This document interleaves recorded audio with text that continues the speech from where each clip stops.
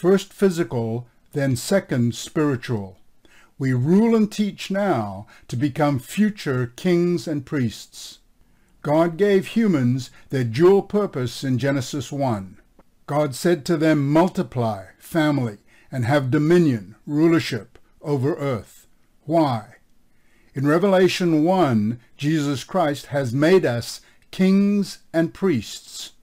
In the future, first, we'll be kings with dominion, rulership, and second, priests who teach. See Deuteronomy 24. Now, first, in our vocations we rule or manage our earthly resources, and second, in our families we teach children, government and family, rulership and education.